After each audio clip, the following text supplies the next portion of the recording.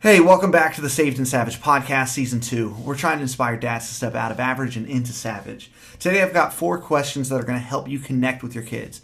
I don't know if you've been having a difficult time trying to connect with your kids. Maybe you've got some teenagers. Maybe you're an adoptive dad. Maybe you're a stepdad. But if you're in any of those roles, there's a really good chance that you're having a difficult time connecting with your kids. First of all, let me tell you, you're not alone. This happens a lot. You're not a bad dad. The goal is that you'll be intentional. You can't, sometimes like when our kids are young, we connect with them kind of easily. They look up to us, we're their heroes, and then right around those teenage years, somehow we become uncool. We're not the hero anymore. At least they're not willing to show it, and we feel like we're having a difficult time connecting. So use these questions, not in rapid succession, but use them kind of just sporadically whenever you can add them into a dialogue. Try not to make it awkward. I know we're dads and we make things awkward sometimes, but try not to make it awkward. And just use these questions whenever you can. So the first question I want to hit is, what can I help you with? And we might need to change this to what do you need help with? Because we have to understand that we're not the guy that's going to be able to help them every single time, but we are the guy that might be able to connect them with somebody that can help them every single time.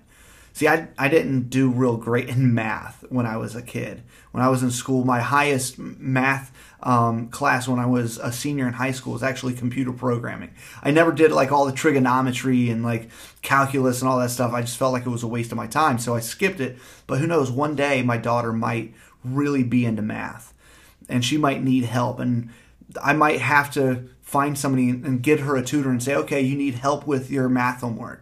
Let me get you a tutor. Or let me find somebody that can help you with that. Another thing that I might have to do is I might have to get on Google or YouTube and figure out how to do the math that she's doing. So those are 2 different aspects, 2 different ways that you can attack what can I help you with. But really the big word in this question is with. Even though it's only 4 letters, it's a big word because what it's saying is we're doing something together. What can I help you with is really saying, what can we do together that's going to help benefit your life? The second question I want to talk about is, what burdens can I lift? This means I'm going to do something for you. I know maybe your kid is in a busy time. When I was in high school, I was in all kinds of clubs. I was doing musicals. I was into sports. I was doing stuff at my church, and I didn't have a whole lot of time. I know it sounds crazy, especially now that I'm a dad and I'm doing all kinds of different jobs now. Too many things haven't changed. But even in high school, I realized I was really busy. I was going to school and I was in a part of so many different things. I had my hands in so many different things. And that question of what can I lift for you, what burden can I lift for you, goes a really long way. Even if your kid isn't involved in a bunch of different things, just having them hear that you want to help them by lifting something for them is going to make a deposit into their trust bank. See, if we want to influence our kids, which we want to influence our kids if we want to be leading them, and if we want to influence them, we've got to get them to trust us. A lot of us spend a lot of time trying to get them to believe that we love them, when really what we ought to do is be investing more time into making them believe that they can trust us. So the third question is, what can I pray for you about? Or how can I pray for you? My daughter, before we put her to bed every night, my wife and I, we pray with our kid. One of the things we do is we ask her what she wants to pray for. And a lot of times it's Grammy and Grampy, Mimi and Pap, all my friends, all my people that I love. And then she might pray for my knee because my knee's been kind of busted lately. Or she might pray for me if I've had a headache. Or if she knows somebody that's sick, she's going to pray for all these different kinds of people. But then we try to break it down and say, okay, what can we pray for you about? What are the things that are going on in your life? And there's some like extra questions that go right along with this, which is, what are some things that you're hoping for? That's how, if you want to pull out what can I pray for you about, because most of the time, let's be honest, if somebody asks us, what do you want prayer for? Most of the time we're like, we're okay. And there's a really good chance that's the kind of answer you're going to get from your kid. So, but don't just stop there. Don't use that, because a lot of times that's just like a white flag and surrender. Use other questions to pull out what you could pray for them about. Another question, I just mentioned, what are you hoping for? Another question is, what are you afraid of? What are some things that you're afraid of? I'm not afraid of anything. Okay, so you're not afraid of failing? Or you're not afraid of being alone? Because those are big ones. Go ahead and ask those very pointed questions and see how they react. And let that dialogue happen. Now, why this question is so important is the other two questions are very physical. This question is spiritual.